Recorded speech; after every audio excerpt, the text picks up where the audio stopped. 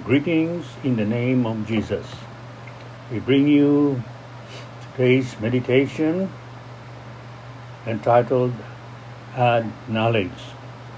This is the Living Hope Christian Fellowship reaching out to our brethren and friends who like to learn more of God's Word and fellowship by listening to God's Word. On this topic, Add Knowledge, our text is found in 2 Peter chapter 1 verse 5. And beside this, giving all diligence, add to your faith virtue, and to virtue knowledge. As an introduction, we'll read 2 Peter chapter 1 verses 8 to 11. For if these things be in you and abound, they make you that ye shall neither be barren nor unfruitful in the knowledge of our Lord Jesus Christ. But he that lacketh these things is blind, and cannot see afar off, and hath forgotten that he was purged from his old sins. Wherefore the rather, brethren, give diligence to make your calling and election sure. For if ye do these things, ye shall never fall.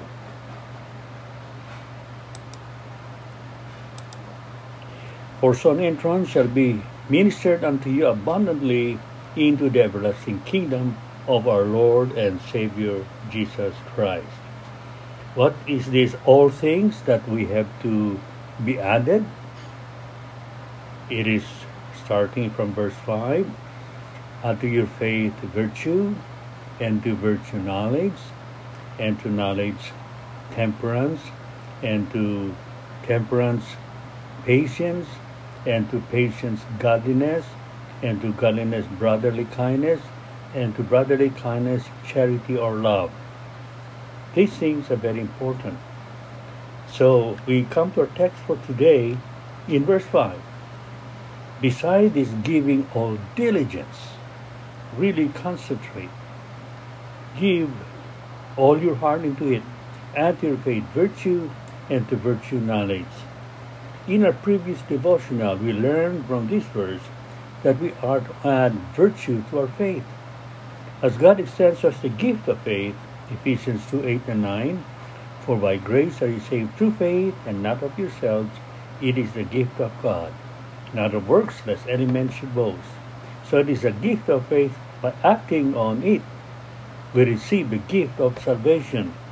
Thus we are born again, or babes in Christ. So in 1 Peter chapter 2 verses 2 and 3, the verse reads, as newborn babes desire the sincere milk of the word, that ye may grow thereby, if so be ye have tasted that the Lord is gracious. The hunger for the milk of the word of God is enhanced by the realization of the graciousness of God in making us part of his family. John 1:12, but as many as receive him, to give to them is given the power, the authority to become children of God, even to them that believe on his name. It is his love, it's God's love, that draws us to him. And if this is real to an individual, he received from the Holy Spirit, according to Romans 5:5, the love of God is shed abroad in our hearts by the Holy Ghost given unto us. Consequently, we will better understand what makes us babes in Christ to love God as we meditate on the following. In 1 John chapter 4 verses 15 to 19, whosoever shall confess that Jesus is the Son of God, God dwelleth in him, and he in God. And we have known and believed the love that God has for us. God is love, and he that dwelleth in love dwelleth in God, and God in him. I will read the second part of verse 16. God is love, and he that dwelleth in love dwelleth in God, and God in him. Verse 17. Herein is our love made perfect, that we may have boldness in the day of judgment, because as he is, so are we in this world. So verse 18 is very powerful. There is no fear in love, but perfect love casteth out fear, because fear hath torment. He that feareth is not made perfect in love. We love Him because He first loved us. So we'll see here, when a person is born again, and the love of God is now planted in us, then we can love Him in return. There's the power of God's love in us. In James 2:20, but wilt thou know, O vain man, that faith without works is dead? Loving God in response to His love is our first work. Secondly, we are also to love others. Take note what God had put in His Word. In 1 John chapter 4, verses 7 to 13, we read, Beloved, let us love one another, for love is of God, and everyone that loveth is born of God and knoweth God. He that loveth not knoweth not God. Why? For God is love. In this was manifested the love of God toward us, because God sent His only begotten Son into the world, that we might live through Him. Herein is love, not that we love God, but that He loved us, and sent His Son to be the propitiation for our sins. Beloved, if God so loved us, we ought also to love one another. I'll repeat verse 11. Beloved, if God so loved us, we ought also to love one another. No man hath seen God at any time. If we love one another, God dwells in us, and His love is perfected in us. Again, I'll read the second part of verse 12. If we love one another, God dwells in us, and His love is perfected in us. Hereby know we that we dwell in Him, and He in us, because He has given to us of His Spirit. Remember Romans 5:5? The love of God is shed abroad in our hearts by His Holy Spirit. Loving God foremost with all our heart, soul, mind, and strength is number one. Loving one another is the second. If by adding virtue to faith is driven by love, not fear, we are enabled by the love of the Holy Spirit that is shed in us. But as we are to grow, we are to continue to feed on God's Word, the Bible. As babes have mothers or nurses to attend to them at the start, Christians can grow under the teaching of their pastors, Sunday school teachers, or Bible study leaders. Later, he can grow into spiritual maturity by relying primarily on the Holy Spirit to lead him in his private devotions. Growing in knowledge is primarily in knowing God. Many strive to know about God from the Bible, theological books, sermons, and teachings. That's what I try to stress here. Many just want to know about God. Bible, theological books, and sermons or teachings. These are only the introductions to the real knowledge, which is knowing God experientially. By experientially is meant the application of the truths from the Bible. Bible scholars are taught the three steps. First, acquire the facts from the Bible. Secondly, analyze or interpret the principles prayerfully. And lastly, apply in the power of the Holy Spirit, powered by His love. So again, it was acquire, second, analyze, and thirdly, apply.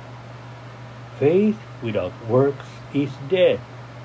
So the application of the Word that is learned by the power of the Holy Spirit, then we start to grow. Here are verses to motivate you or us to strive for knowledge.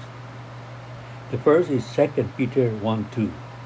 Grace and peace be multiplied unto you through the knowledge of God and of Jesus our Lord. What a wonderful truth. Grace and peace of God is multiplied through knowing Him personally, to the knowledge of God and of Jesus our Lord. Secondly, 2 Peter 3:18, but grow in grace and in the knowledge of our Lord and Savior Jesus Christ. Here we really encourage or really motivated to grow in grace. Yes, by knowing God and Jesus Christ, grace and peace is multiplied. But we have to grow. Third, reference. First Corinthians chapter 14, verse 20. Brethren, be not children in understanding, howbeit in malice be children, but in understanding be men. Remember, when we are born again, we are babes in Christ. So we are like children in our understanding. But as we grow in grace and the knowledge of Jesus Christ, in our understanding, we become mature. We become like men. Ephesians 1:15-18.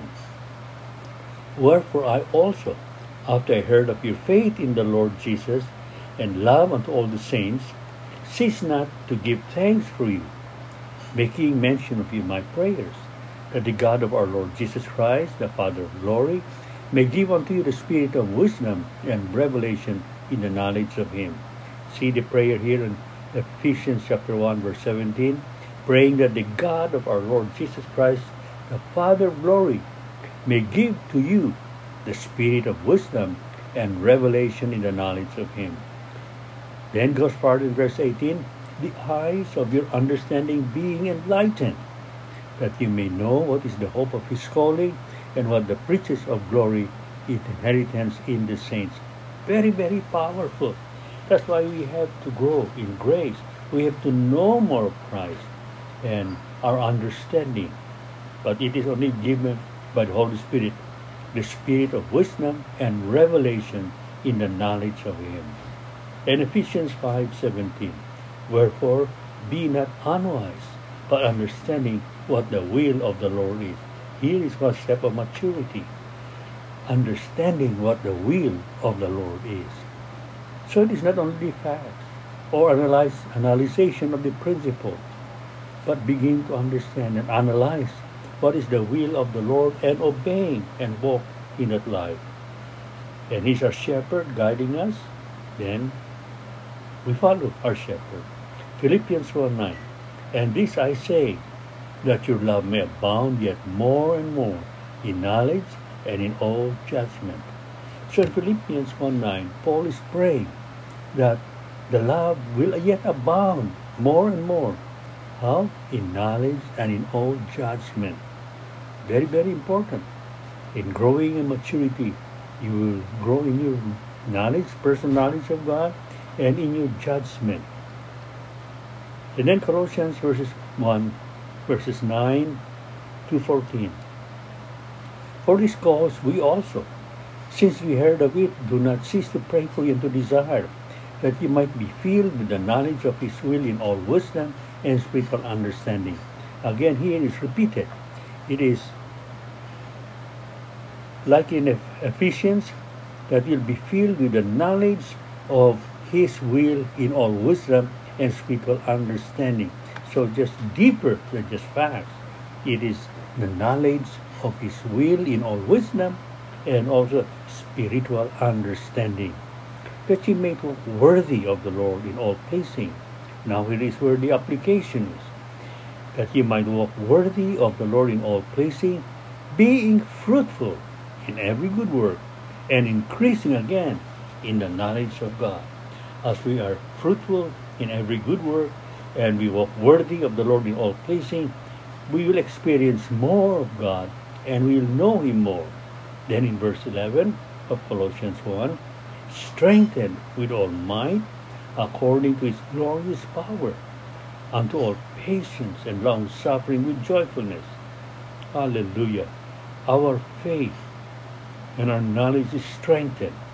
Then verse 12, giving thanks unto the Father, which has made us meet to be partakers of the inheritance of the saints in light, who has delivered us from the power of darkness, and has translated us into the kingdom of his dear Son, in whom we have redemption through his blood, even the forgiveness of sin. One preacher used the word translated as transplanted. Before, we belong to the kingdom of darkness with Satan. But now we are now transplanted in the kingdom of light, in the kingdom of Jesus Christ. Hallelujah. In the kingdom of his dear Son, according to Colossians chapter 1, verse 13. in whom we have redemption through his blood, even the forgiveness of our sins. So it's not only, thank God I'm born again, thank God I'm now a child of God, but we have to grow maturity. And 1 Peter 3:7, likewise, ye husbands dwell with them according to knowledge, giving honor unto your wife, as unto the weaker vessel, and as being heirs together of the grace of life, that your prayers be not hindered.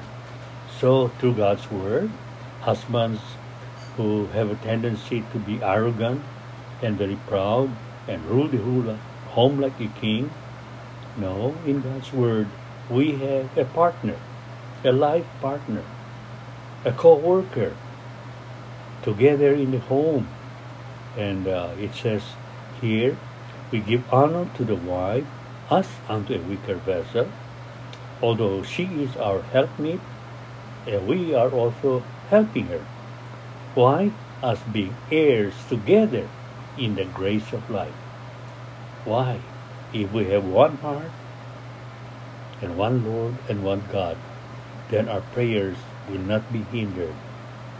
So, conclusion, growing in the knowledge of God is limitless. This is a lifelong pilgrimage with God. He manifests himself in different situations to open our eyes. He is very, very patient.